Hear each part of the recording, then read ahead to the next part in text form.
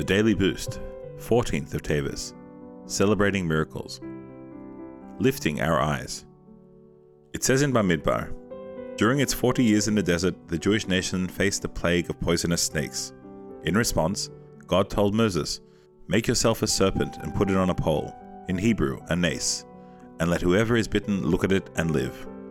Rashi, quoting the Talmud in Rosh Hashanah, says, "About this our sages taught, does a snake cause death or life?" However, when Israel looked heavenward and subjected their hearts to their Father in heaven, they would be healed.